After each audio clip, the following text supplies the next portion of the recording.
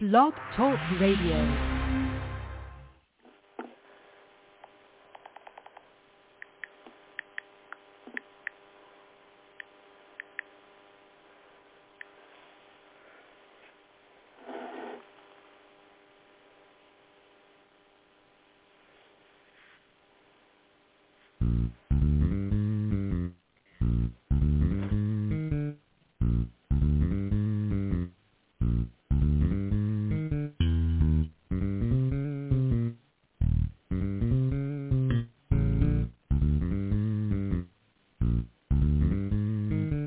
It's Do Time with Pastor Steph.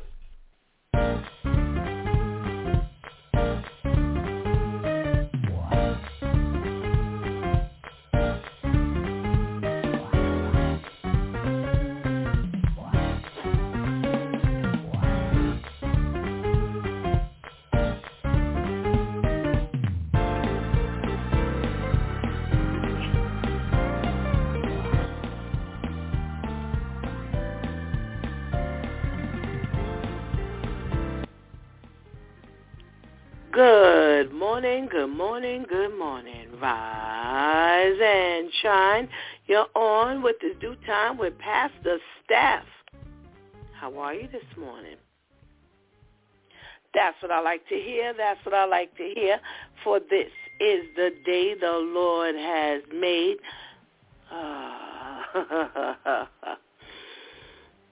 Let's rejoice and be glad in it. So, where were you yesterday? Yesterday was Wow Wednesday, and got to talking with the ladies with Vivian and her Socially Conscious segment, and we talked about the Department of Health, who has now decided to give out free Narcan to combat the escalating overdosing. Yes, they said that there is a drug overdose every 3 hours. Well, not only are they going to give out free Narcan, because what would be free Narcan if you didn't know what to do?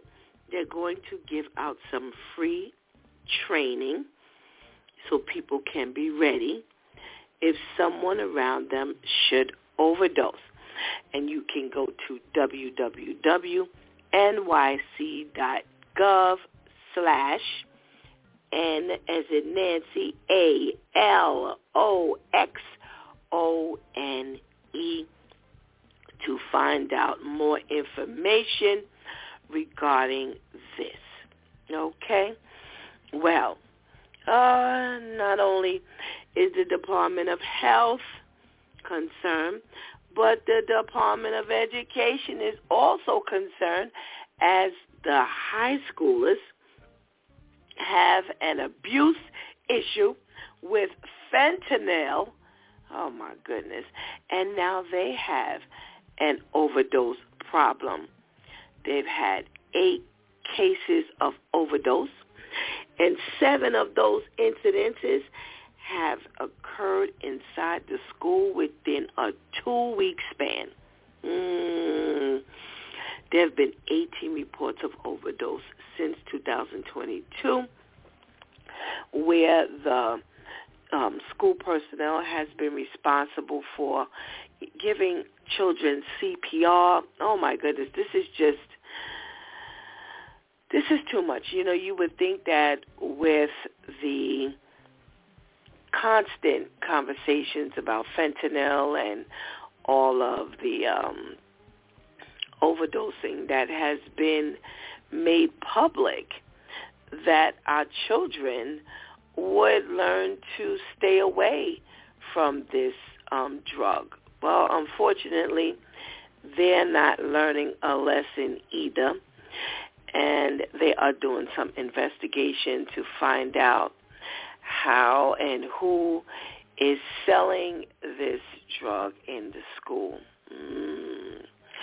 Well, we talked about that 37-year-old young man who was struck by a car and killed by a police officer. Mother had been looking for him only to find out that he was already buried, dead and buried to be exact. And don't know how this happened. And the police said that he had no ID on him. However, there was a prescription bottle on him, and the prescription bottle did have an address. They did reach out to the doctor, and they claim that they tried to reach the family. They called the number to the home of the family, but they couldn't get through. The number wasn't working, something to that effect. And, we talked about the fact that such a lame excuse. The police are going to make a phone call and not make a trip out to the house. Is that what we doing? Yeah, that's really a bit much. And, we're really hoping that this family finds some justice behind this, because we know good and well that this is bogus. We know good and well this is bogus. They could have done a whole lot more to reach the family and let them know that, this young man had been, struck by a car. He had been killed. Yeah, but we know why, right?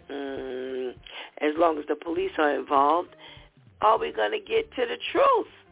And that's the sad part about it. Well, we haven't had a wow story like this in some kind of while. A man said that he ordered food from Grubhub, including a beverage, and when he got his food was delivered, okay, and when he got his food, he put a straw in his cup, took a sip, only to find that it was urine. Oh, wait. Well, I got to tell you, one of the rare occasions he did get in touch with the delivery driver and was told, very honestly, that, he has long hours and he relieves himself in the car, and somehow or another he got the drinks mixed up.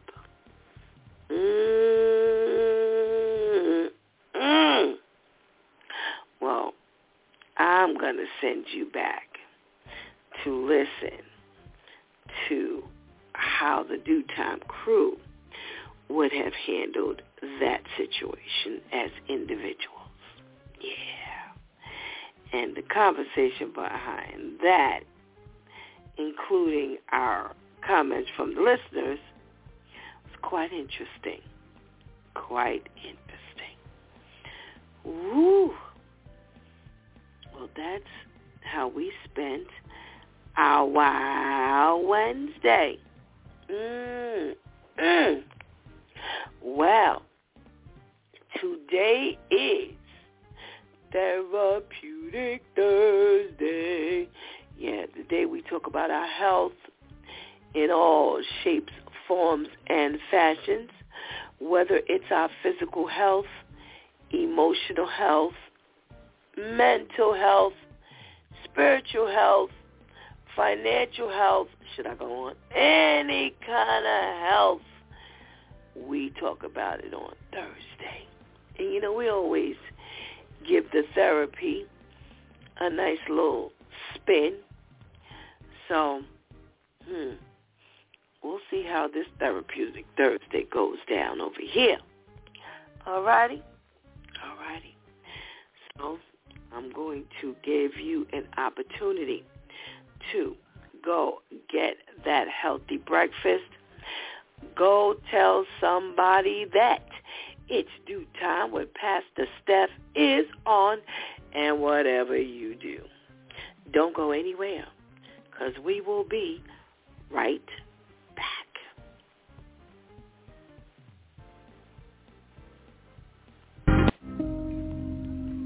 Mental health and learning disorders don't discriminate.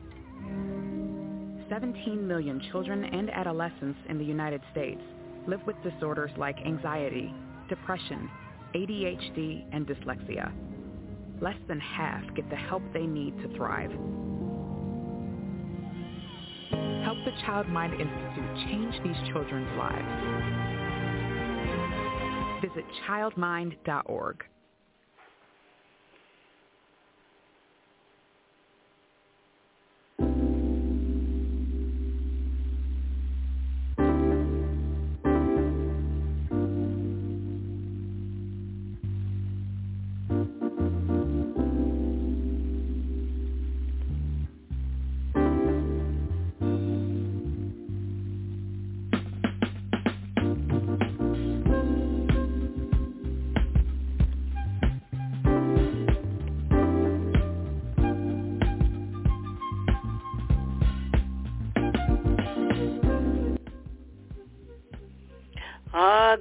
Good morning, and good morning again. Welcome back to It's Due Time with Pastor Steph. And it is,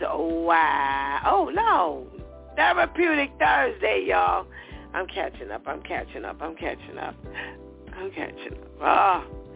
We're on the other side of that day. Yeah, we're on the other side of the week. And we're giving God thanks for just getting us this far. Yeah, I'm glad it's not Wild Wednesday. We are deeper than that. We have made it all the way to the month of November, ladies and gentlemen. It is the 2nd of November. This year is almost gone. Bye-bye. Yeah. So my prayer is that God will continue to take us through, that we will have a productive day, and we will enjoy this opportunity to be together today. All righty? So, what are we talking about? Well, it's Therapeutic Thursday, and we got our little health tip. And our first health tip for the morning, brushing our teeth. Well, they say if you're brushing harder, if you're a hard brusher, you're not alone. Between 10 and 20% of Americans have overbrushed and damaged their teeth and or gums. They call it overzealous brushers. But this dentist says that the idea that harder brushing means cleaner teeth, unfortunately, that's an illusion. She says that brushing isn't like hand washing dishes, where the harder you scrub, the cleaner they become. She says teeth require tender love and care, and brushing isn't about force.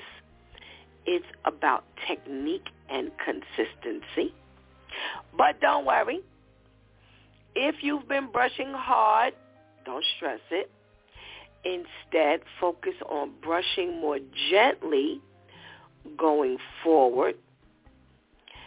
And overbrushing can wear down the enamel, the protective layer on your teeth, potentially leading to sensitive teeth, a receding gum line, or other periodontal issues. Okay? Another dentist does agree, says that noticeable gum recession, a.k.a. your teeth appearing longer and increased sensitivity to hot and cold foods are indicators you may want to ease up, because once the enamel is worn down, it doesn't regenerate, people, and this can increase your cavities. Also, gum recession can lead to a sensitive root area, potentially leading to decay or worse, tooth loss. Wow. Are you paying attention to this? I sure hope so. This is valuable information for free. All right, so how do you know that you're applying the right amount of pressure? Well, one tip is to pretend you're brushing a ripe tomato. Okay? You want to apply just enough pressure to clean the surface without squashing it. Okay? Just enough to feel the bristles against your gums and teeth. Okay? For those of you who use an electric toothbrush, this means almost no pressure at all. Okay? Some electric toothbrushes will alert you if you're brushing too hard, and that takes the guesswork out of it. But with a manual toothbrush, they say, imagine it's a paintbrush. You want the brush strokes to be light, delicate, and purposeful. Brushing is not about exerting brute force, but maintaining consistency and coverage. Okay? Well, to make it easier, try using your non-dominant hand to brush your teeth. Wow, that's interesting. They say, how about holding your toothbrush with just your fingertips to control the pressure better? Okay. They say you can also check the toothbrush itself for signs of brushing too hard. If it looks like your toothbrush just woke up from a wild night of drinking, with all the bristles frayed and fanned out within a couple of weeks of use, then you know from that you've been brushing too hard. Okay? Also, here's another little caveat. When you're choosing a toothbrush, they say opt for soft bristles because hard bristles can cause abrasions to the teeth and gums, especially if you're using a heavy hand. Okay? Wow. All right, so overall, make sure you're only using light pressure when brushing your teeth. Otherwise, down the road, you're going to find yourself with tooth sensitivity or receding gums, and they say one big hefty dental bill. Okay? And I say, even more so than that, you're going to find that you're not going to want to go to the dentist. Okay? So they say change your toothbrush every 3 to 4 months. All right? Wow. That's a nice little piece of information regarding brushing our teeth. Wow, I like that. I like that. Well, speaking of brushing your teeth, speaking of your teeth, I found a very interesting article about Halloween candy. Now, I'm not suggesting that you go trick-or-treating, but what I do want to talk about is for those who buy candy and how long you keep the candy. Yes. All right, because sometimes, you don't eat all the candy that you buy, and you kind of have it hanging around. You might put it in the refrigerator, might put it in the cabinet, and there is some stuff you need to know about holding on to candy, how long you should hold on to your candy. All righty? Well, chocolate. They say the lifespan of chocolate depends on the type. Okay? So white chocolate, they say, is best eaten fresh. They're actually safe to eat and edible for long after the marked date. Wow, where are my kids?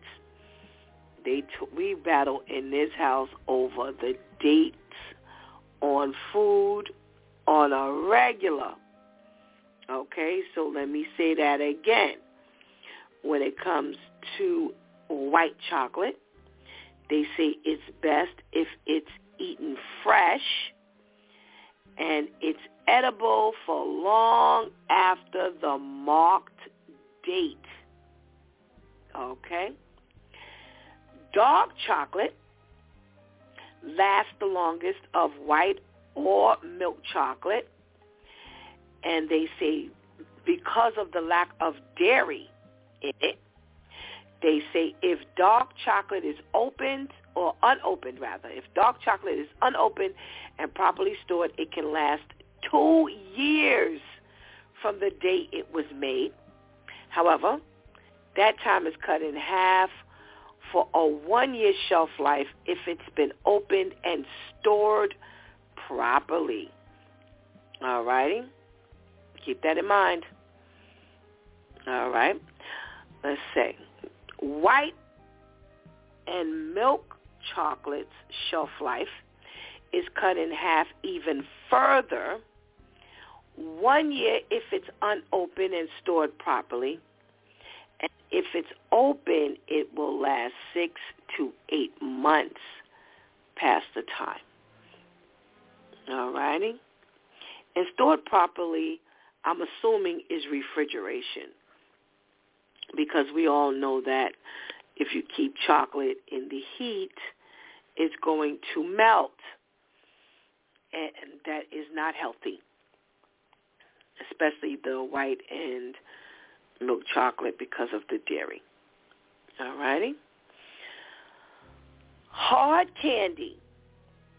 Hard candy such as lollipops, Jolly Ranchers, and individually wrapped hard candy pretty much will last forever if stored properly. Wow. Wow, well, that's interesting. What in this world lasts forever? Very few things. All right. They say, however, the National Confectioners Association suggests that you keep them for just 1 year when stored at room temperature or in cool, dry conditions. Okay? Now, they're listing candy corn. Now, let me let you know that my heart was truly broken for those of us who do not eat pork. Then candy corn needs to come off that list. Yeah, candy corn has pork in it. And for those of us who are diabetics, we need to eat very little candy corn anyway, because candy corn is absolutely nothing but sugar. Straight sugar. Okay? But candy corn, they say you can keep eating from an unopened package. Now listen to this. Now, you know what? See, I always hold on. I don't read this stuff. I hold off, rather. But that makes no sense. How do you keep eating from an unopened bag of anything? Oh, you can keep eating. I'm sorry, y'all. You can keep eating from an unopened. You can keep eating from an opened package for 3 to 6 months if it's stored at room temperature. They say an unopened package can last for up to 9 months. Okay? But again, for those of you who do not eat pork, you're going to have to leave the candy corn on the shelf. So that's how long it can last. Okay? Gummy bears. Well, again, if you are a non-pork eater, you need to read the ingredients, because gummy bears have gelatin, mostly pork gelatin. Yes, there's beef gelatin, but gummy bears tend to have the pork gelatin, so you want to leave those on the shelf. But for those of you pork eaters, gummy bears should last for 6 months to a year, depending on how it's stored. They say gummy bears should be stored in a cool, dry area. But if you live in a hot and humid climate, refrigerating the candy will keep it from melting, and the shelf life reduced to 6 to 8 months. All right. Also, for those of you who eat anything gummied, check the ingredients. All righty, check the ingredients that you're not eating. Gelatin, straight gelatin, again, is pork. Sour candy. They say sour candies last up to a year, and storage conditions typically don't change that time frame. Well, to increase the shelf life, keep it in a sealed, airtight container after opening your sour candy. All righty? And they say a good rule of thumb overall, toss your candy if it smells, if it has mold, or if it tastes bad. Taking a small bite to test probably won't make you sick, so you want to, test it if you've had it for any particular length of time, so that you won't eat candy that will make you sick overall. Okay? Now, I'm hoping that y'all weren't out here doing no trick-or-treating. And, that's why you need to know.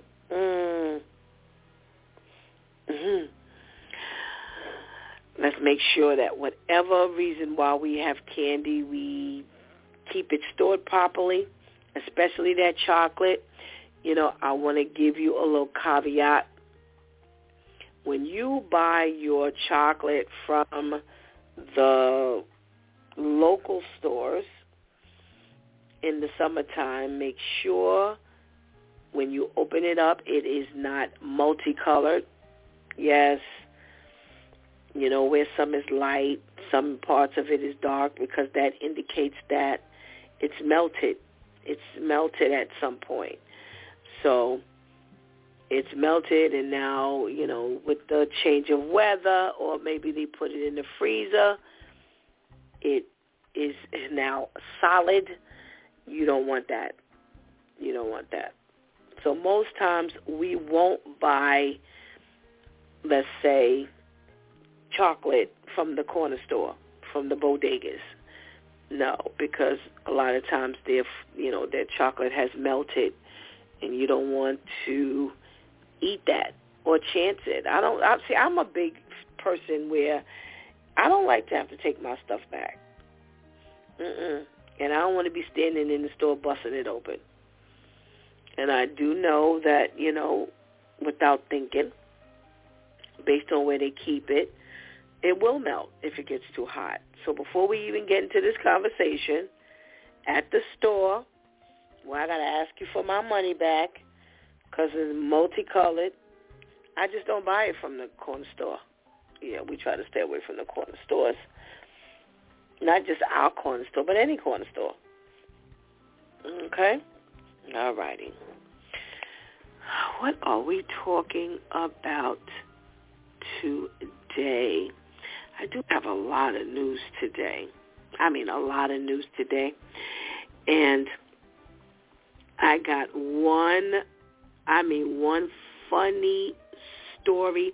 It's a sad story, but it's a funny story that I got to give to y'all today before we walk into our main conversations today.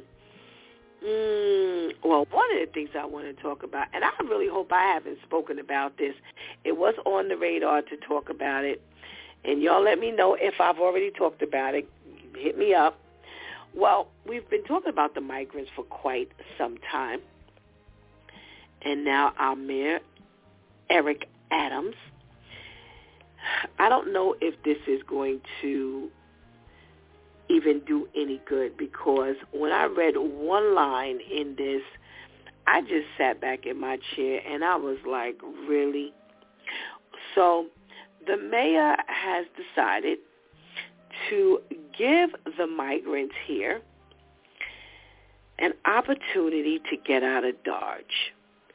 Yeah. To free up the space in New York City. He is giving the migrants an opportunity when they finish their little 30-day stint or 60 days, whichever one, if you're, family, it's 60 days. If you're an individual, it's 30 days in the shelter system.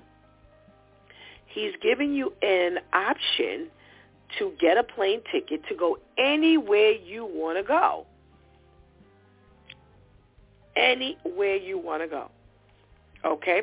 Now, they're saying that the cost of buying a plane ticket in some cases is cheaper than the $380 it costs the city to house these asylum seekers per day in the shelter. So, in other words, it's $380 per day to stay in the shelter system for the migrants.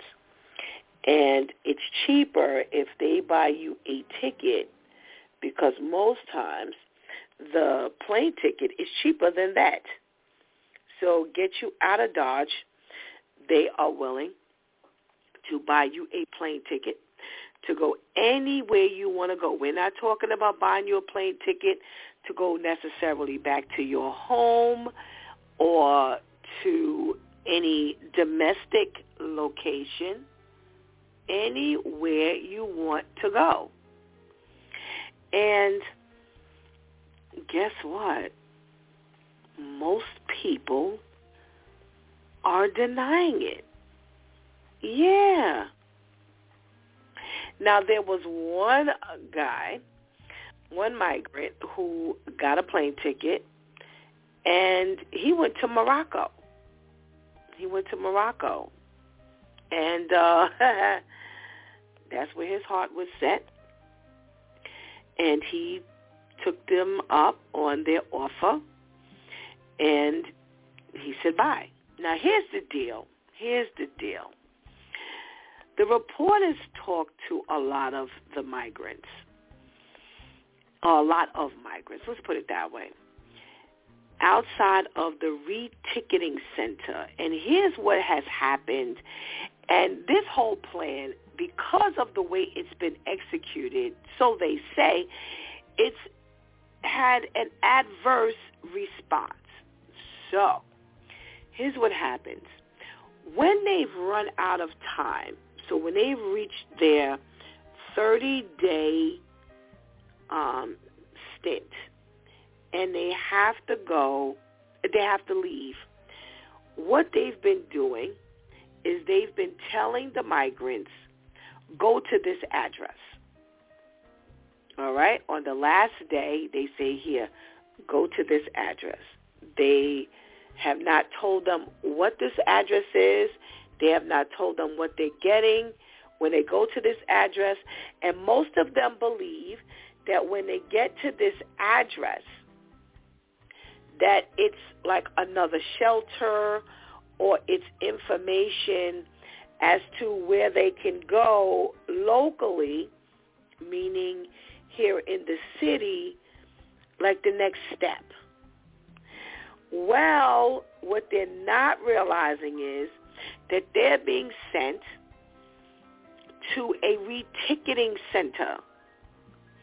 And they have this group of 4 migrant friends from Venezuela and Ecuador. And they went to an East Village location for assistance after being put out of the shelter. And they were surprised to find out that this is what was being offered, a ticket to anywhere. So because it's a ticket to anywhere, that's it. They haven't been accepting it. Because here's what they're saying. When I get to the reticketing center, all I have is a ticket to anywhere I want to go. So let's say the guy who chose Morocco. After they get to Morocco, after they get to Jersey, after they get to Venezuela, after they get to Greece, after they get to Bangkok, wherever they get this ticket to go, that's it.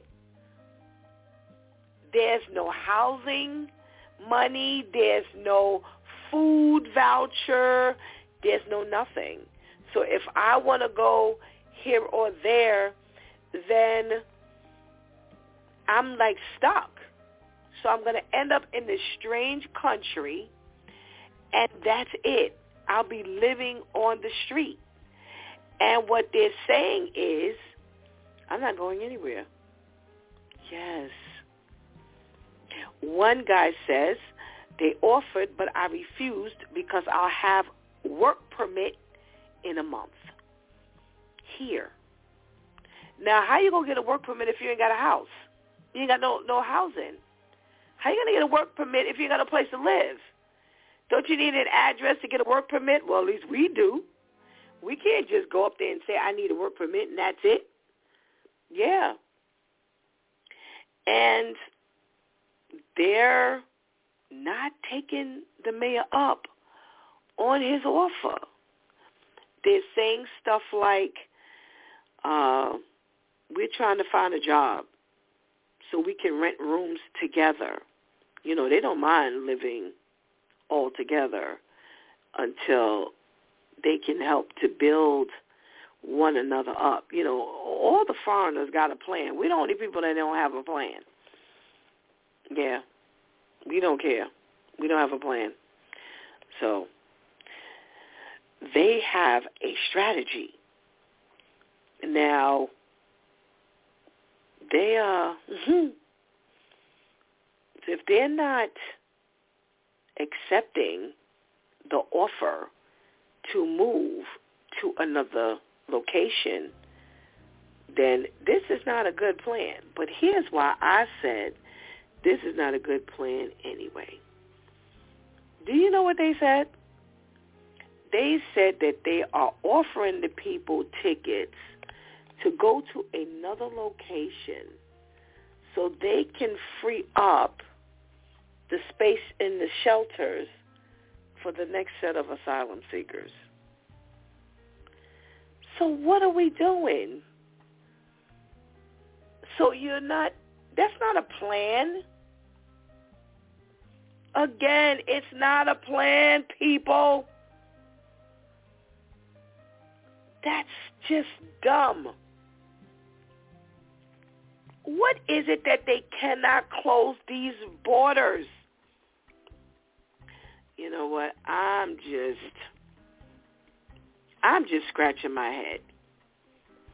I'm really just scratching my head, because if all you're doing is making room for the next set of people, so what you going to do when those people run out of time? This is really a plan, y'all. This here, when you talk about going from bad to worse, you are talking about going from bad to worse.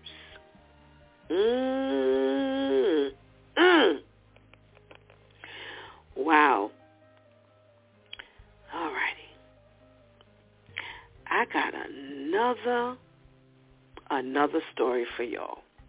another piece of information, and this kind of teeters on, the real Therapeutic Thursday. They say research shows that oral sex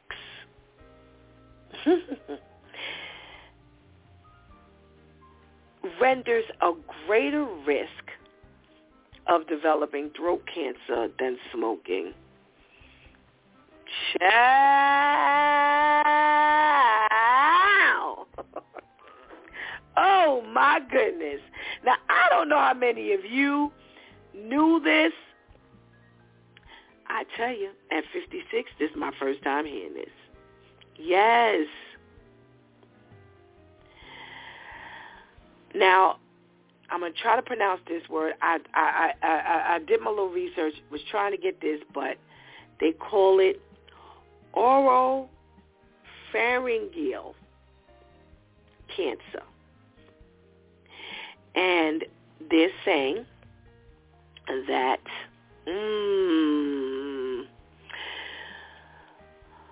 the American Cancer Society does cite oral sex as one potential cause of throat cancer. And they're saying that the human papilloma virus, which we know as HPV, is transmitted. That's one of the ways it can be transmitted. And because of that, that increases the risk of the cancer. And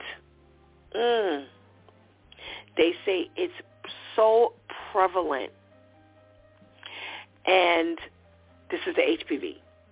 That HPV is so prevalent that they say nearly all sexually active men and women get this virus at some point in their lives, but it goes away within 2 years, and most people don't even know they have HPV. And they say men are more likely to develop throat cancer performing oral sex on women, as women are more likely to carry the HPV virus in their genital area. Now, they say that men were more significantly impacted by HPV-linked this cancer, with diagnosis rates rising 2.8 annually in men from 2015 to 2019. Wow. Now, they state the rates rose 1.3% among women, and they're advising men to wear condoms if they're receiving oral sex. Now, they say that one quote-unquote expert said that they weren't prepared to give up oral sex, even with the risk. This is crazy. Yeah. They're like, this ain't going to stop me.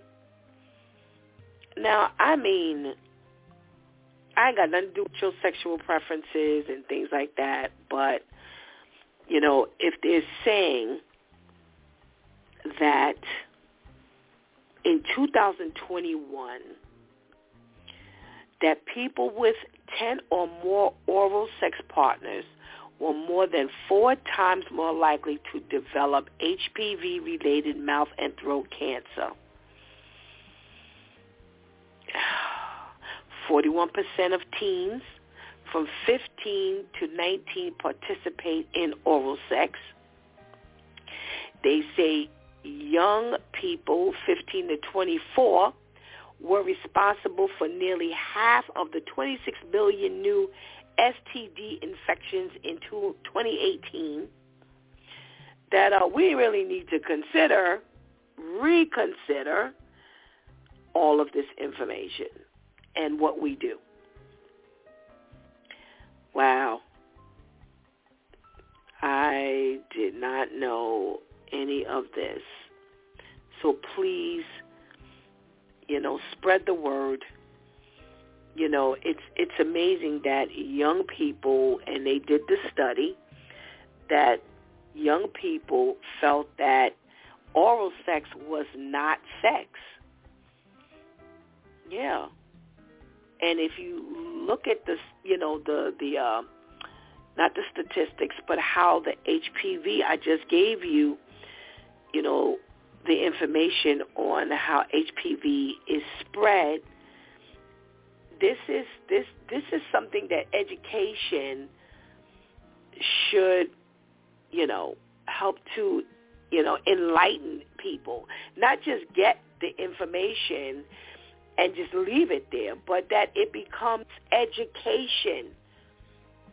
They're learning something, and they're taking this information and they're using it. All righty? So I definitely wanted to give you that information on a Therapeutic Thursday. All right. Well, I got a story for y'all. And I picked up the story, and then I switched my source of news and found out the next leg of the story, and I was blown away. I was blown away. And maybe you've heard this, and maybe you haven't. But I'm getting ready to tell y'all this story. Well, there's a situation going on in North Dakota where there's this boyfriend and this girlfriend.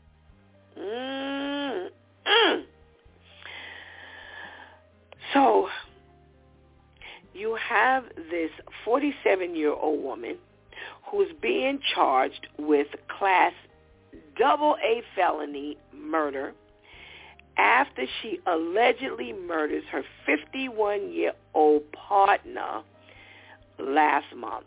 Well, it ain't no longer last month. It's in September. So here's how the story is given in the first article. They found out when they did the autopsy that his cause of death was poisoning, and the poisoning was from the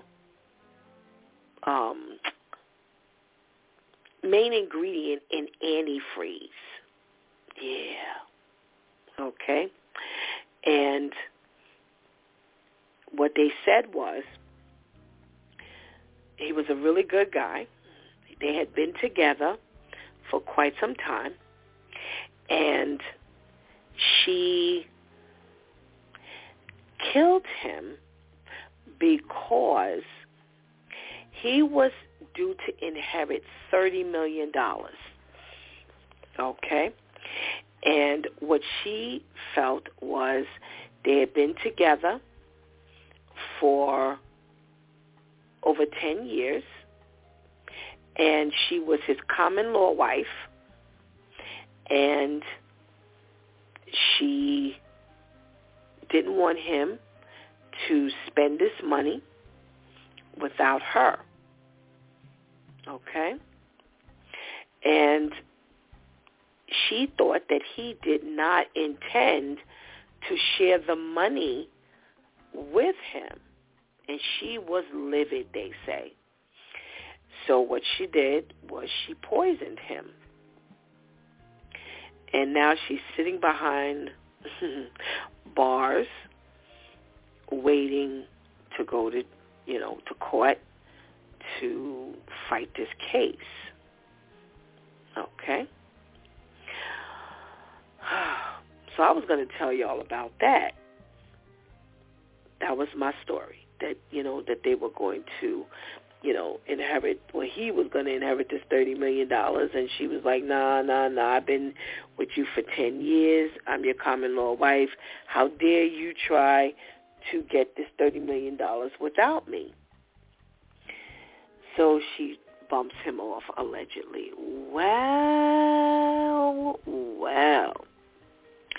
I then switched gears and went to my next source of news, and they had a story about the son of the man. They had where there was an article written about him and what he had to say about this whole story. Now, they say that he heard that his dad, he's in the military, and he heard that his dad was severely ill. He had to go to the hospital, and he hurried up and flew here back to North Dakota from wherever he was to be with his father, and his father ended up dying. He said that the girlfriend was jealous, and when he did the research, when the son did the research, the $30 million that the father was supposed to receive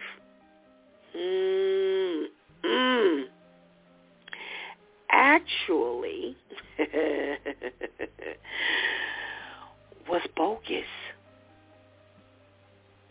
Yes. They say that he had received an email from a person who claimed to be a lawyer of a distant relative and arranged to meet his father at an airport to sign off on this cash. Okay? Now, he wasn't suspicious at all. He shared this information with the girlfriend, and he was convinced that he was going to inherit all this money and that he was going to receive all this money from this long-lost relative. And he had planned on getting acres of land and said that he was going to the dad was going to give him and his brother a chunk of land, and then he was going to open up his own auto shop. These were his plans with the money, with the $30 million. So when he went to meet the lawyer never showed up. And that's when they found out that it was a scam. And what he did not realize was prior to him leaving to meet the lawyer, when he told the girlfriend about it, she said that they had dialogued about this. He didn't seem like he was going to share the money with this common law wife, and she was angry about that because she said she had spent 10 years with him, and how dare he not want to share the money with her. Now, the son says that she had been leeching off the father, that they had broken up several times. Yes, that they had broken up several times. And she said that when he died, if he were to die, that she would split the money with him and this son, this particular son here in the military. And she poisoned him. They found a beer bottle with evidence of this antifreeze, a plastic mug with this antifreeze in it that was in the garage. And they did the research and found out that they had a very volatile relationship, and yes, they had broken up several times. And here's the kicker.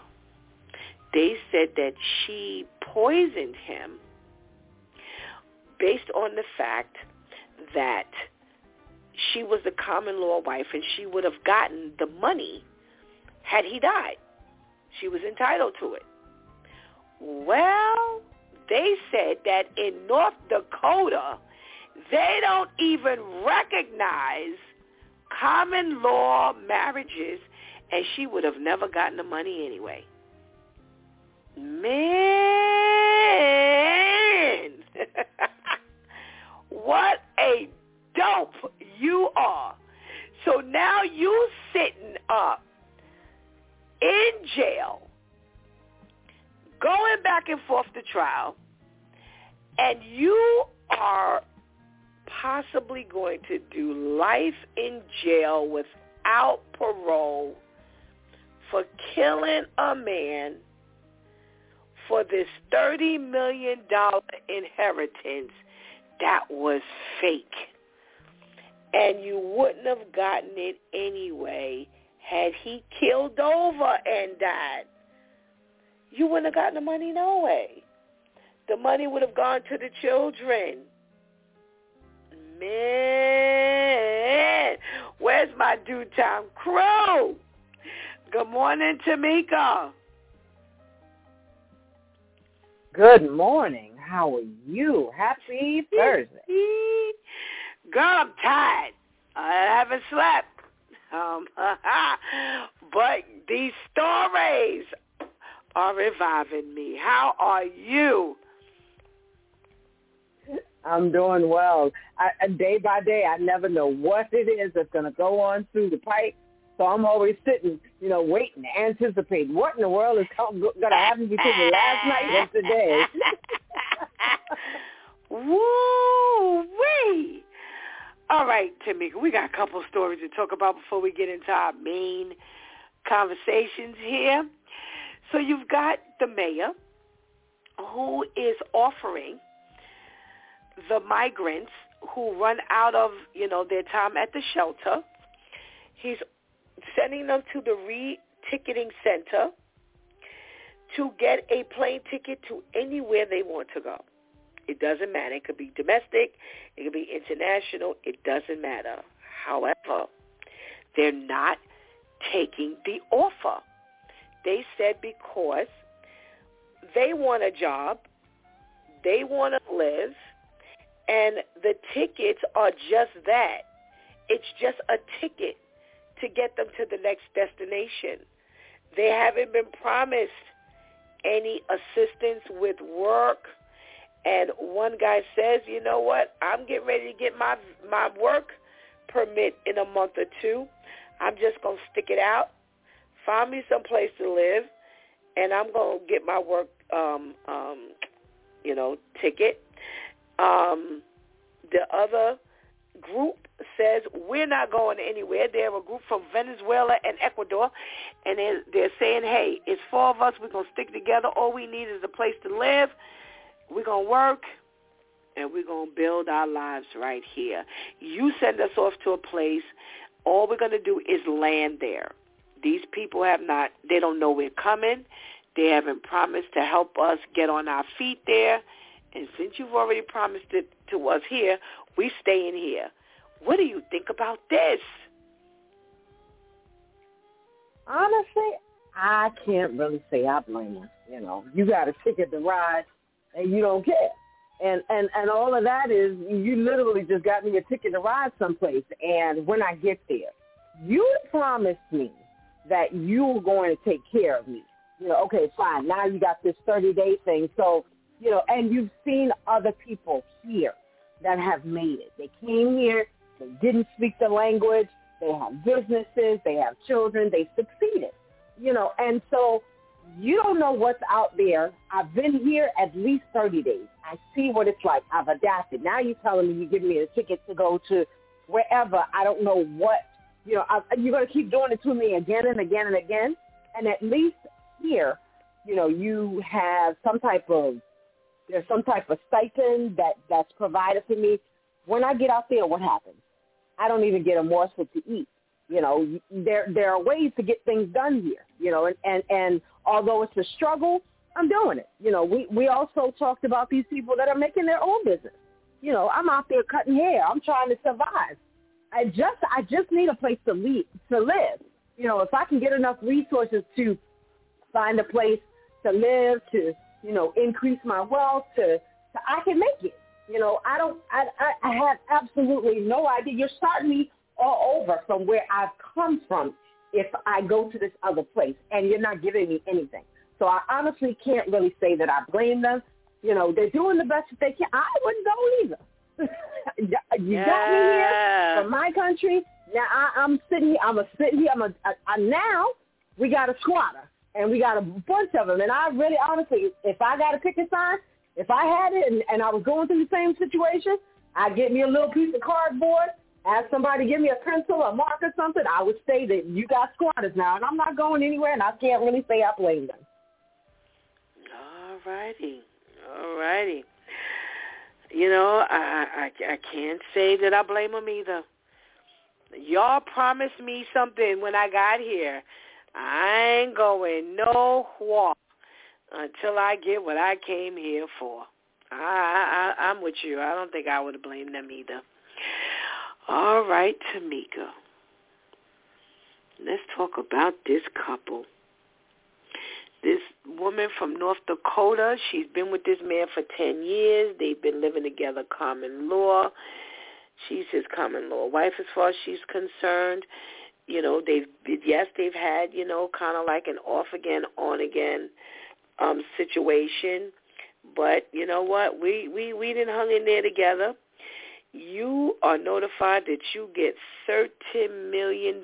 You have come into a $13 million inheritance from an attorney from a long-lost family member, and you not going to give me no money? Let's stop right there.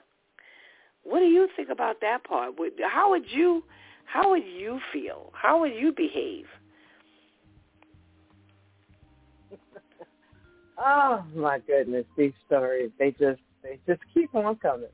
That whole idea of, you first of all, you haven't even walked the walk. You're doing the talk basically. I'm entitled to. You have nothing that says that we are joined. You don't have a name. You said common law, and then in the state that you reside in, they don't even have that. So you have no access to anything really, and of course, I've seen relationships, rocky as I don't know what. Soon as you find out that he or she got a new dollar, new shiny coin, whether it's a car, whether it's, resources, whatever it is, you stick like glue, and this genius, she is so super smart. You took his life and you get enough, you got exactly what you had before. Now, actually, you got less than what you had because now you're locked up. You have no access to anything. When they take away, they take away. Now you're living in a cell, four corners, whereas you probably had access to a home, you come and go. Now your freedom is even taken from you. So, just ridiculous, Doesn't make absolutely no sense. All righty. Makes no sense to kill him. Now, you sitting up in jail and you wouldn't have gotten the money no way, and you wouldn't have got money because there was none. This whole story was bogus. This attorney who reached out to this gentleman to tell him, but wait, you are going to an airport to meet this attorney to sign papers. What kind of attorney has to meet you at an airport? So already, you're not the sharpest taking your knife. Money and running. Okay? You are clearly not the sharpest knife in the drawer. So now you're sitting up in jail, facing life without parole, and this wasn't even a true story. Wow.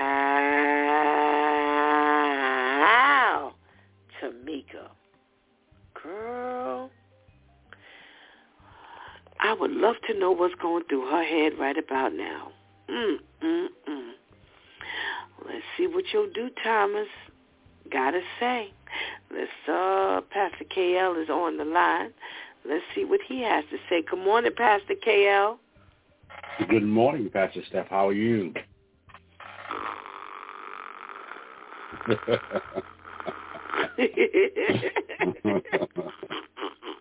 That's how I'm doing. That's how I'm doing. Thank you. How are you? I'm cold, but I'm doing okay. What's the weather? 30 degrees in Alabama. How many degrees? 30. Wow, we got you beat. We 35 over here. And what do you have on as far as the coat? What do you have? As far as a coat? Yeah. I got on the blood of Jesus. I don't have a coat in Alabama.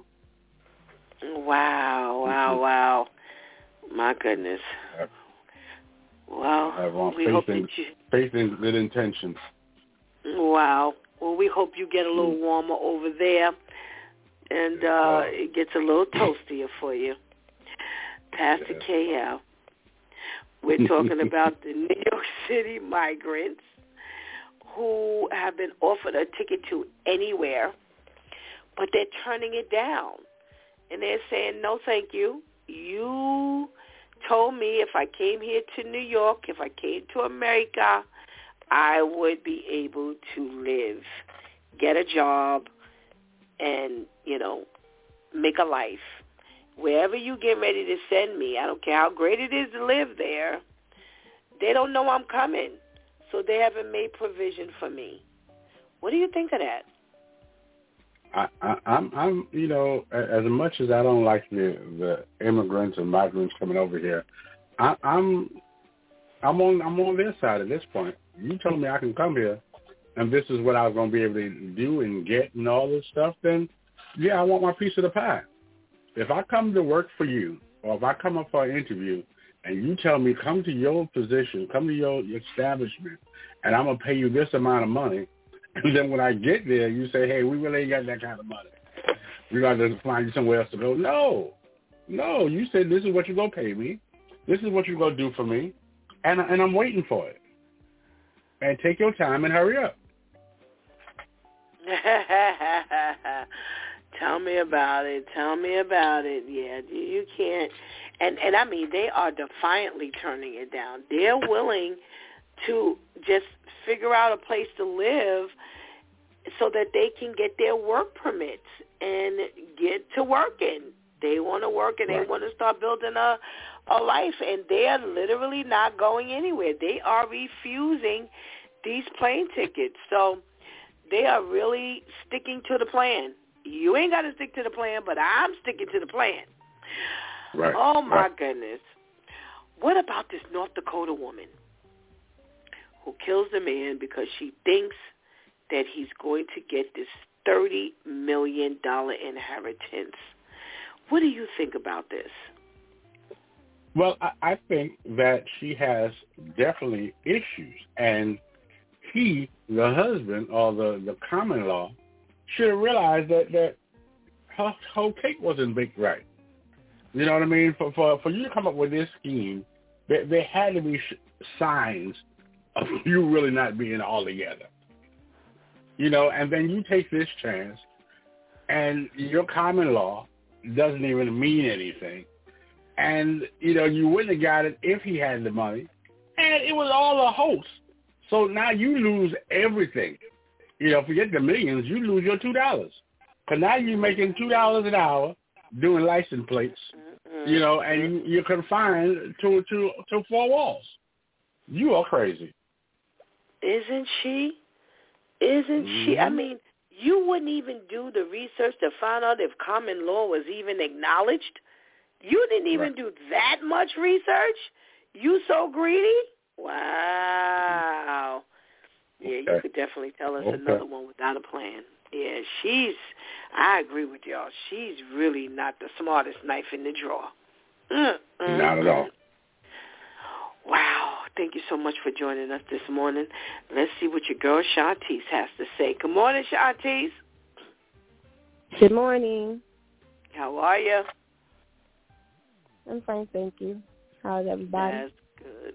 That's good. I'm fine, thank you as well. Good. All right. What do you think about the migrants who refuse the free tickets? You think that they're crazy, or you understand their decision? I completely understand. You're promising me a fake vacation, but I don't know where I'm going. I don't know what's set up for me over there. If there isn't, you didn't have anything set up for me here. So for me to believe that you have something set up somewhere else is a long stretch, and only so you can get more migrants to do what? To now try to send them off somewhere. That I don't understand the point in bringing more over here.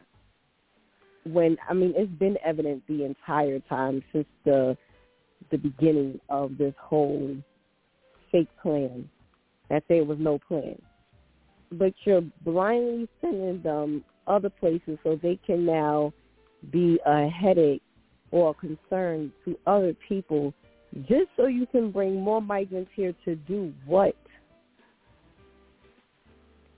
So I completely understand them saying no, thank you, because I don't know. At least right here, I'm a little familiar with. You said come here. You brought me here, so I'm going to stay here. Yeah, well, they seem to be agreeing with all of you, and they ain't going nowhere. So we're going to see more and more homeless people. And, again, it's so that they can make more room in the shelters for the new migrants who haven't been through the shelter system yet. Boy, is this a dumb plan. All right, Shantice, what say you of the common law wife of North Dakota who is now sitting behind bars, will probably do life without parole, all for a hoax? It's gotten to the point where now I don't even have to be your spouse to try to kill you for your money. that I think, before that was always the thing. It's if someone dies, the spouse is always the first person of interest. The cops are always checking to see if there's life insurance policies that were taken out, because they always figure that would be the motive. Now it's to the point where if I've been with you for more than 5 years, then I should be entitled to whatever Pop-Tart you get. And now if I want 2 Pop-Tarts and I only want you to have half of one or none, then I'm going to take you out. And I know she is sick to her stomach to hear that that the common law is not even recognized there. So you did all of this for nothing, on top of you doing it for nothing. You really did it for nothing. I know she's sick to her stomach right now, but it just shows how desperate people are to want to have what someone else has. Wow. Well, thank you all for indulging me in our news. This is our Dear Abby week, and we got some scenarios that, we know Dear Abby has weighed in on, but we want to hear what, you would tell these people to do from a Christian angle, Christian mind. All right. Hey, Dear Abby, I'm a lesbian, I think. I'm a lesbian. My wife and I have been married for 9 years, but since COVID and my mother's death, we have had problems. I met a man online. He's an actor. We grew close via the internet. When my wife found out, we fought, and this man and I haven't been as close. Although we mended our relationship and I love her, I seem to always wonder, About a year ago, I got hit on by another actor on Instagram, and we also grew close until my wife found out. I stopped, but I still maintain contact with these men, and I'm not sure why. I wonder if I'm happy with my wife or if it would be better with someone else. I wonder if I'm staying with her for love or for comfort. I'm not sure. I keep questioning my identity and my life. Any advice? Tamika, any advice? Seek Jesus. If you haven't, do it now.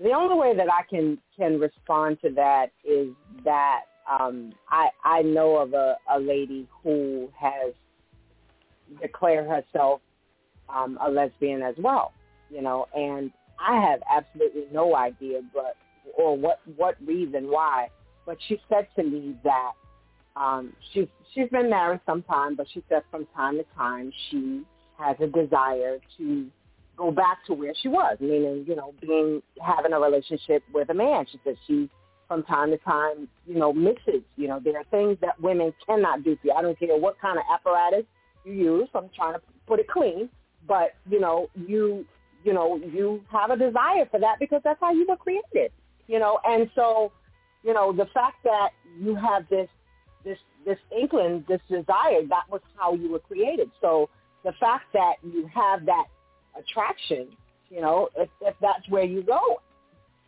then I would literally, the only way that I could say that is literally seek God for your choices and your decisions, and the fact that you have that, you might want to seek God on what your next step should be.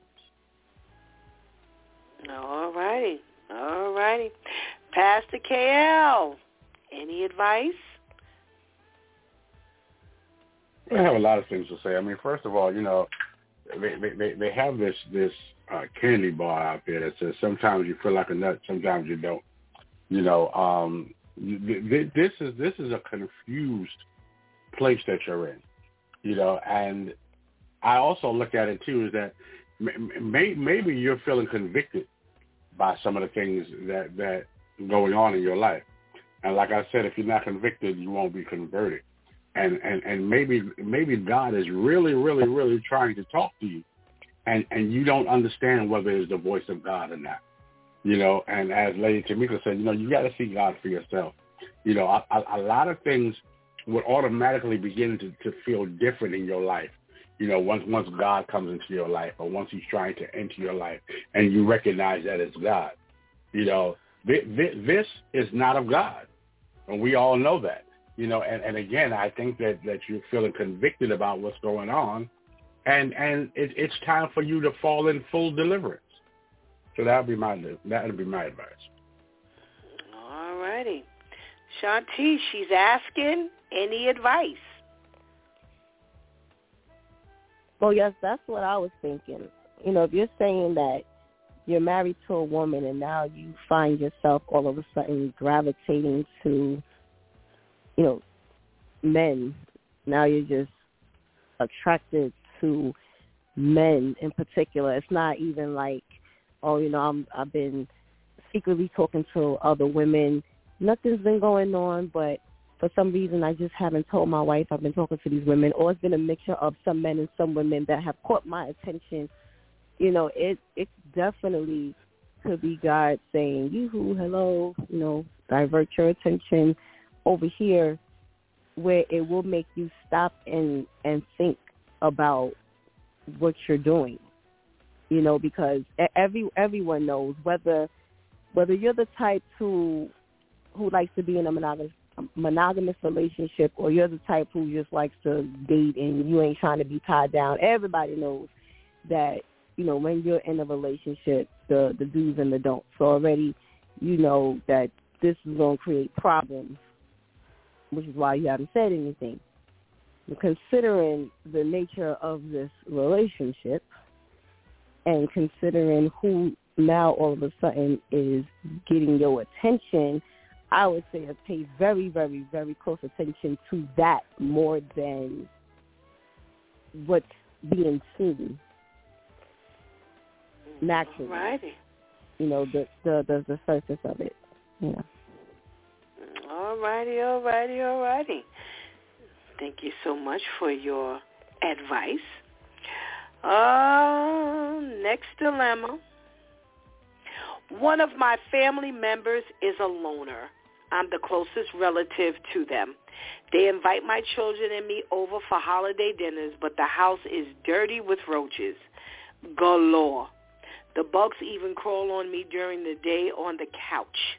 I don't want to be there for this reason. I'm also cautious about inviting them to visit here because I once asked them to house sit for me for 4 days, and I came home to roaches in my house. How do I break it to them gently that the sanitary conditions are troubling and I don't want to be in their home nor have them in mine? Pastor KL, how do I break it to them gently? I tell them this is not the will of God for my life. You know, I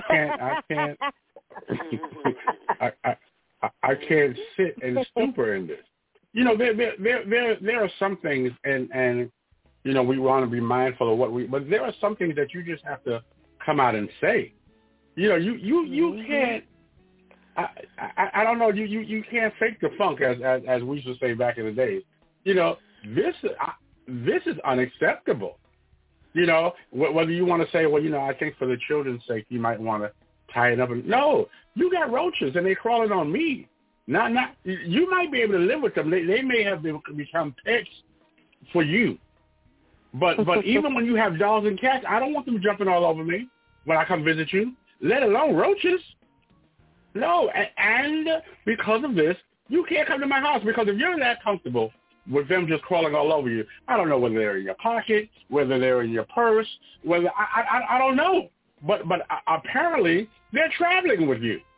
No. We're not saying you and a guest. We just want you to come. No, thank you. All righty. Shantice. I agree. Gentleness, this is not a time for gentleness at all. You would have had, well, first of all, you're not a loner because you got roaches. Secondly, you would have had one time for me to come over there and not only see a roach, but roaches, and then find that one is on me if there would have been virtual visits from there on in. I don't care what situation I had. This house sitting thing, no. If I really needed someone to tend to something at my house while I went away, maybe it's not meant for me to go. If you're the only one I can rely on to come over, absolutely not. I agree, Pastor KO. Certain things, because this is even for your health. Like, before we even think about you coming over here, because we all know when things like that happen at your house, it's really difficult not to travel with them. Because a lot of times people like that are careless. They have their bags, they leave it open. They have clothes, they leave it laying around. You don't shake, no. So even for your health, you have to be told that you got to take care of this. You cannot now be going to other people's homes. And then that means you coming here to spend the night? Absolutely not. So you need to just tell them straight out, listen, you have a problem that you need to fix. And until that is fixed 100%, maybe you got to move and don't take nothing with you. However that needs to work. But no, and you definitely can't come over here. I'm sorry, because I can't now risk my health and my comfortability and sanity because you have to bring this with you. All right. Tamika, well, we're talking about how do you break this to them gently? Okay, so I actually had a situation like that. It was one of my aunt's friends who we had never been to her home, you know, and my aunt was like, well, we're going to Natalie's house. And I was like, okay, great. You know, and we got over there, and they were so bad that they were not only in the chair, the table, they were dangling from the ceiling. You know, like, so like you look up and you're thinking it's a design. You're like, oh, no. And I mean, like, at any moment they would drop. And I stood, as soon as I saw that, I went outside and I stayed outside on the front porch. Because I was like, I can't do this. You know, and in a situation like that, you honestly, there's no breaking it to you gently. Here's the other thing. You are my family member.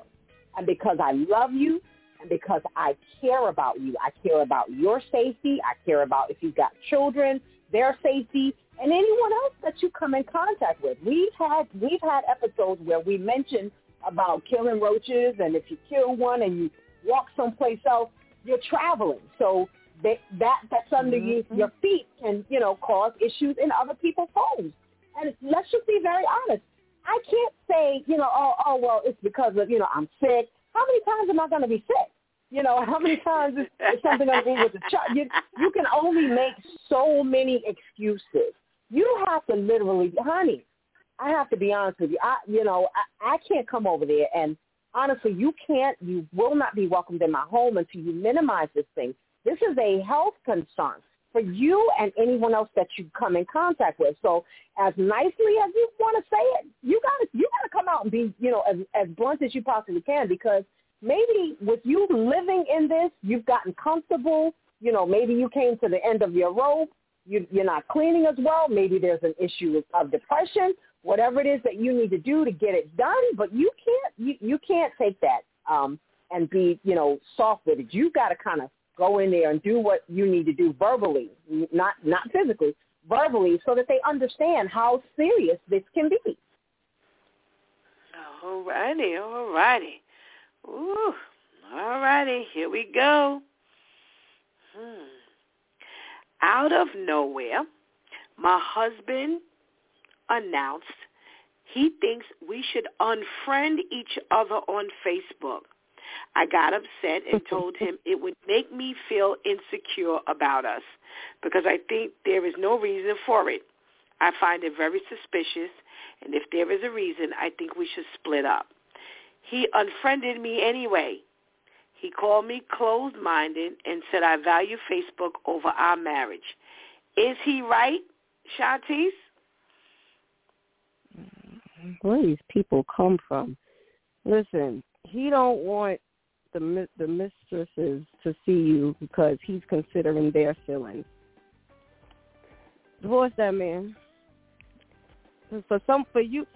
For that to even be something that's brought to me as your wife is already grounds for us to be sent up in somebody's divorce court. Then even when I voice to you my feelings, you do it anyway. So you just unfriended me from life, not just from social media. So we can keep the same energy with everything across the board. Because that says so many things on so many different levels. And then how old are we? No, it's just that's just too much. No, just stay unfriended. Go to the Lord. See how He's telling you to move, but don't worry about all that. Just understand that most likely he's messing with other women or other men nowadays. We don't know, but just go to the Lord and see how you need to move, because you can now take matters into your own hands and do a whole lot of other things, and now you don't want to get yourself in trouble now. But yeah, just understand that most likely this is what could be going on. And you know, when you're cool, a lot of times with men, when you genuinely stop caring, now they scared. Now they want to be your friend on social media because now they don't know what you're doing. So don't worry about it. All righty. Tamika, what are we talking about here? Yeah, you know, you've got something up your sleeve, you know, and the fact that you now unfriend me, you know, and it's not that I, you know, think that you're, you know, cheating while I had access, you know, but you're just going ron-shod with all of that, and you decided to do this. You decided to now unfriend me after I verbalized. Yeah, you've got something sneaky up your sleeve, not really sure what it is that you're doing, But when you start making me question, then I really start to look in other avenues, you know, and that's when you have issues with relationships where you say the wife is snooping because she doesn't know. You've now put her in the dark and you've left her to an avenue where now I've got to go through extreme measures. Who wants to do that, you know? And so that might be a whole lot worse than he ever imagined because he's going to have to deal with a whole lot more than he ever imagined, all types of stuff. What you doing? Where you going? What time you coming back? Who you going with? That type of thing. Mm-hmm. All righty. Pastor KL, what are we talking about here? Well, being a former player from the Himalaya, you know. This ain't nothing. Oh, my God. Oh, gosh. This ain't nothing good right here. This is not, as the players would say, a good look. You know, he messed up real bad on this one. You know, he is doing something. It ain't about, you know, I don't know what you're doing. I'm telling you what he's doing. He doing everybody. And he don't want you to know who he doing. Not what he doing, who he doing. And he's telling a whole bunch of stuff to some women, probably the same stuff he told you to make you say, I do. You know, so now, oh, no, I got to get you out the picture now. Because now he's saying, yeah, I might be married, but we going through a rocky divorce. I might be married, but we sleeping in different rooms. I might be married, but it ain't working out. So if I could unfriend you, then to the ones that I'm doing, oh, he must be really right. They're not even friends on Facebook no more. It ain't what he doing. It's who he doing, baby. Mm-hmm. All righty. Here we go. I'll soon be 40, and I still have no idea what I want to be when I grow up. I don't know what I'm interested in doing or what my skills are. It's not for lack of trying. I've taken aptitude tests, IQ tests, and personality tests, and I'm still no closer to any answers. I do not know how to choose a job and just go for it. This may be why I never graduated from college. I kept switching majors. I live with a family member and owe $25,000 in college loans. I can't afford a car, and the financial stress is killing me. Not to mention the emotional and mental stress and low self-esteem. I need help. I should have had all this figured out years ago. Any good, solid advice would be appreciated. Tamika. I did not know you were going to choose me first on this one. Yeah. Boy, oh boy, oh boy. Yeah, and the sad part about that, I'm not picking at the individual. There are a lot of people out there that are like that. They just can't seem to choose, can't find the direction. You do this a little bit, that doesn't feel right. You do this a little bit, you're not sure. Let me go back to the first thing. So you're just kind of muddling around, you know, kind of wasting time. You know, we don't know what time limit that we have, you know, and there are avenues that are out there, but you've got to make, you know, nobody can make the choice for you. You know, this is something that you have to seek God. What is it? What avenues are you interested in? You know, let's start knocking off what it is that you're not interested in so that we can build on that. And then once you get that door open, you know, stick with something. You know, you can't just keep going from this to that to this to that. You know, then you find yourself 30 years later realizing, oh, shoot, I did all of this and I don't like any of it. You know, for one, God is definitely crucial. God, what is it that I need to do? Where do I need to be going? What avenue, you know, strikes me? What is it that, you know, I should be moving in?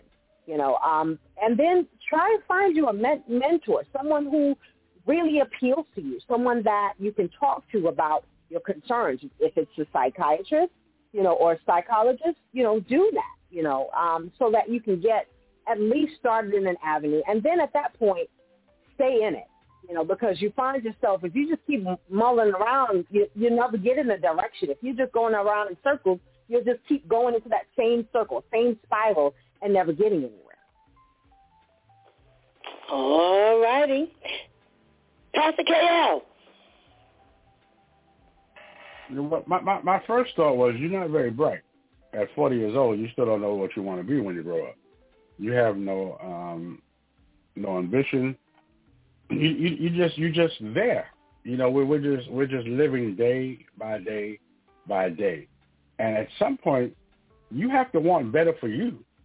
You know, you keep changing jobs. If there's no job good enough for you, you know, you don't know what your talents are or what your abilities are. You know, you keep changing majors. Now you have a whole bill for college, and you're not doing anything that you studied.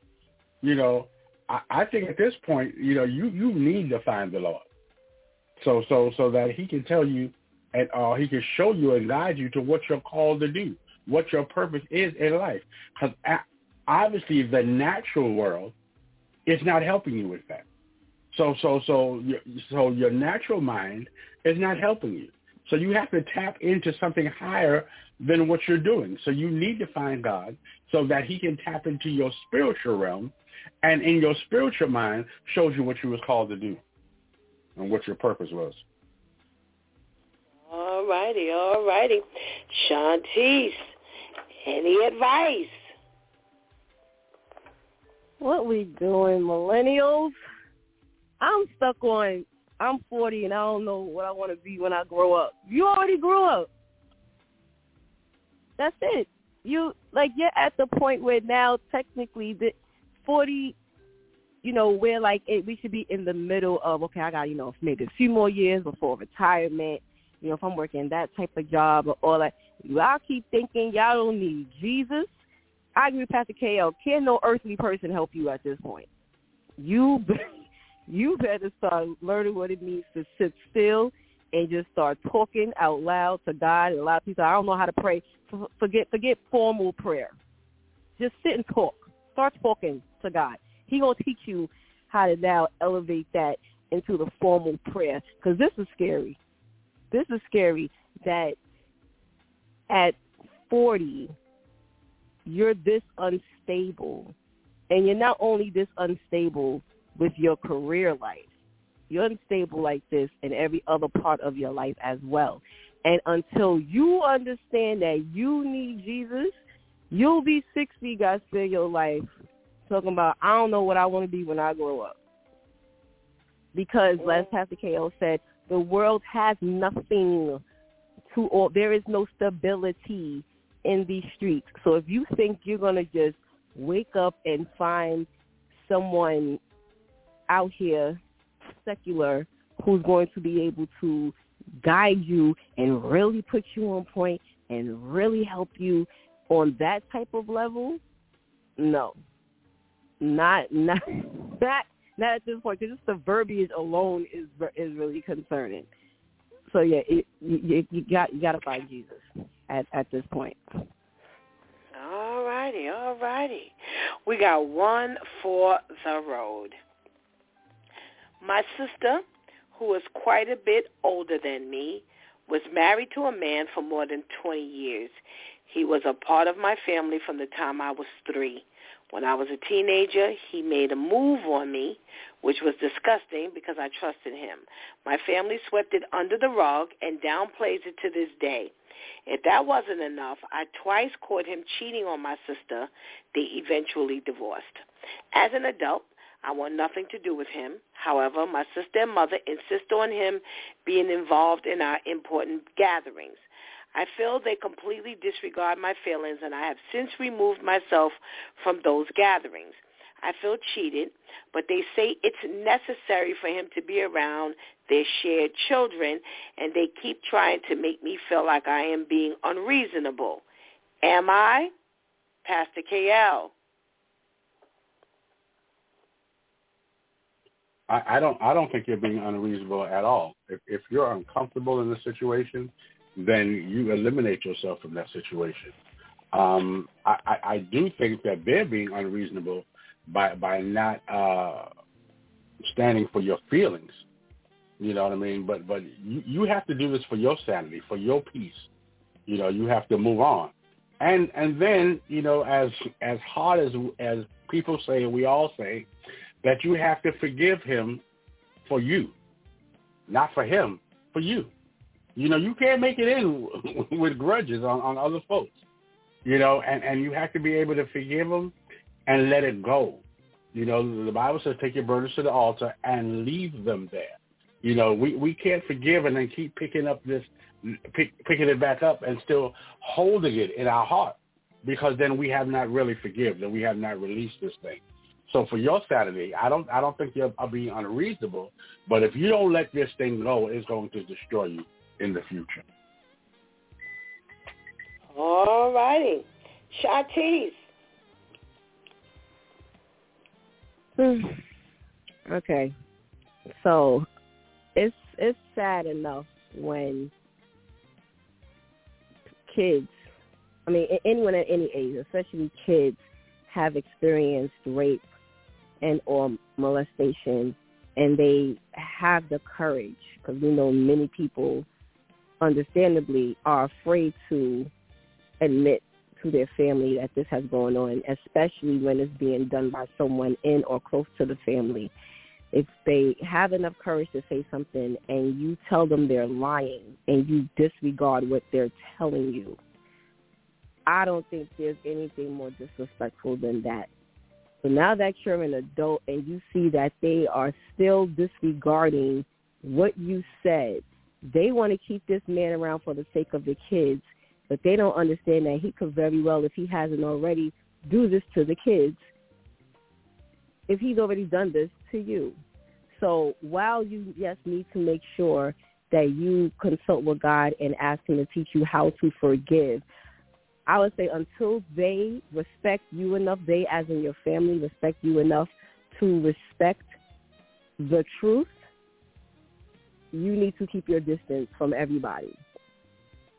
Because even as an adult now, and they still have not come to terms with taking into consideration what was said, he got to be around for these kids.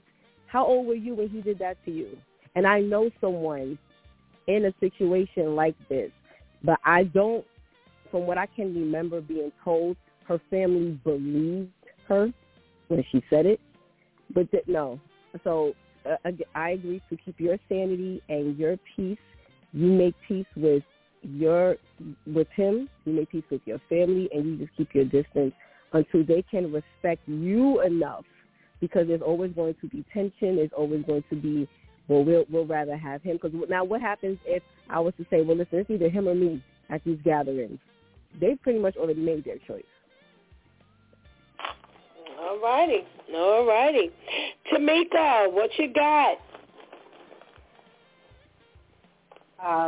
I think it is a good thing that she went to talk to somebody about it. And a situation like that, especially when it's family, becomes very difficult.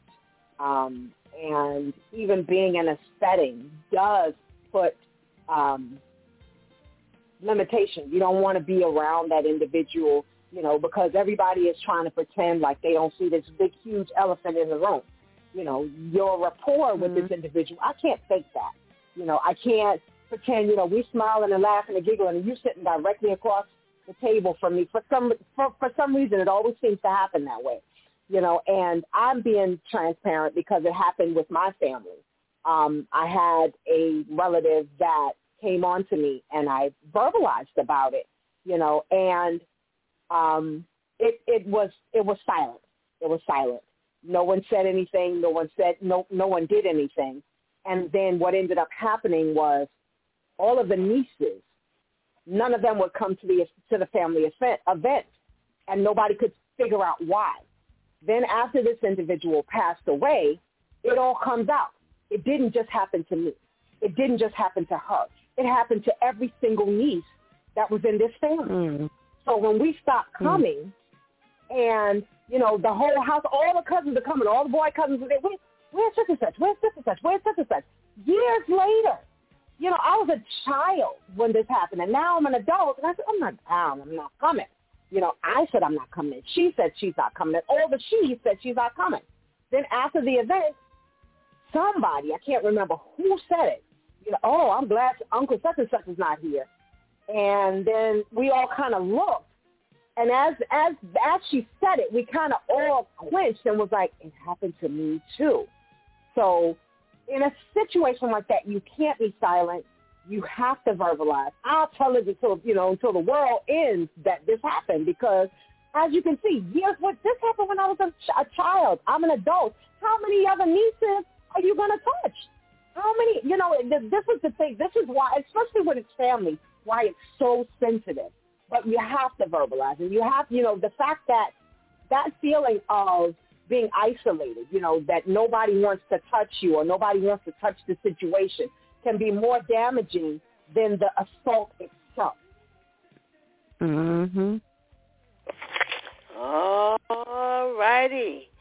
Thank you so much. What a series of advice and good counsel from the people of God. Thank you so much, Due Time Crew, for your contribution into today's conversation, and we pray you have a blessed day. Thank you. Thank you. All righty. All right, this is Pray for Them Day. And as we've had so many different scenarios, let's take that before the Lord, holding hands and holding hearts. Dear Heavenly Father God, we come before you and we give you thanks only because of you we even have the courage to face today. Some people didn't even want to come into today, but you said yes when we have opted to say no. And we thank you, dear Heavenly Father, for your yes. We thank you, God, for the investment today that helps each and every one of us be able to say yes, that gives us the courage to just step out on faith and live the life that you have chosen for us to live. God, we've had so many dilemmas here today. And we give you thanks that your people have been able to give sound counsel, sound guidance, and that you've even delivered them from some things so that they would be able to talk to your people, to help deliver people from these life experiences where some people feel like they can't go any further or they don't know what to do. How do they go further? But because you have just helped us through the many trials and tribulations of life, the many dilemmas of life, you have allowed and enabled each and every one to speak today, to be able to say yes to your will and yes to your way today. We ask you, God, to bless every listener, that even if they're not going through this particular dilemma we talked about today, these particular dilemmas that we talked about today, dear Heavenly Father, that even conceptually they'll be able to put the pieces of the puzzle together. We thank you, Father, for your love. We thank you for your concern. We thank you, God, for your deliverance. We thank you, dear Heavenly Father, for loving us in a special way, in only a way that you can. We pray for them today. We pray for us today, those of us who are going through our own dilemmas and we didn't know how to get through it, but just hearing each other speak, now you have helped to put us on the other side of the fence, and we can now go forward into today and every day that you wake us up with the confidence in knowing that your son died for such a time as this. And we give you the glory and honor today, God, for all that you have done, all that you are doing, and all that you will do. In the precious name of Jesus, we pray. Amen.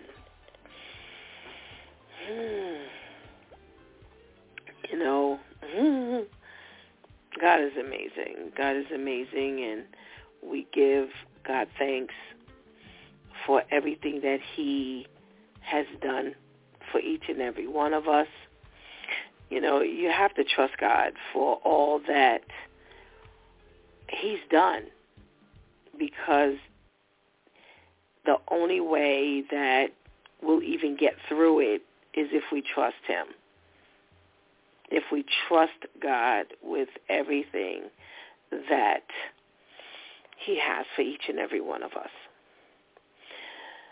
You hear these dilemmas that people have, and you sometimes say to yourself, you know what, God, I can't even imagine that that's a dilemma.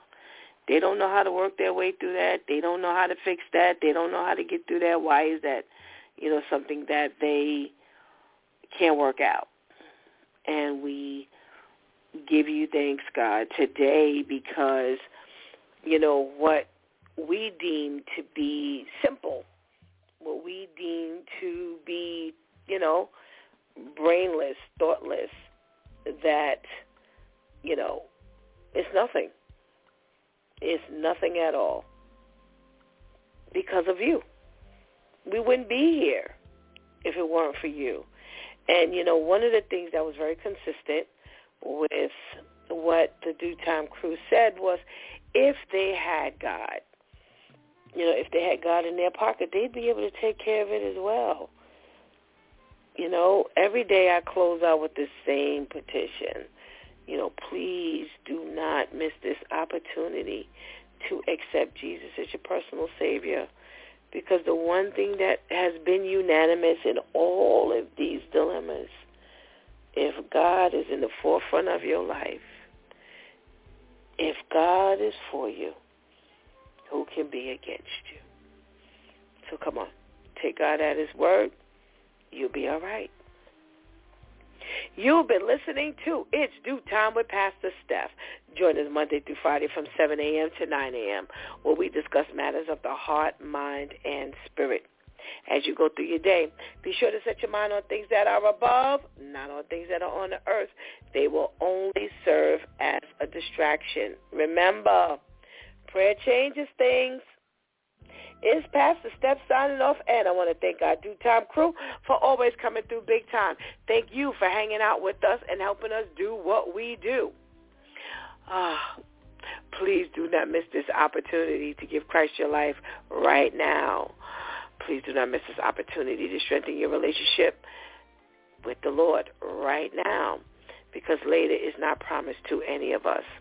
I'm asking that you keep Pastor Charlene, who is on her continual path of healing. Keep her lifted before the Lord as Elder Nitisha has endured a loss in her family. We ask you to keep her and her family, the Moore family, lifted before the Lord, and ask God to heal them at the time of their loss. Until tomorrow, God spares, where it's Freestyle Friday. Until then, I love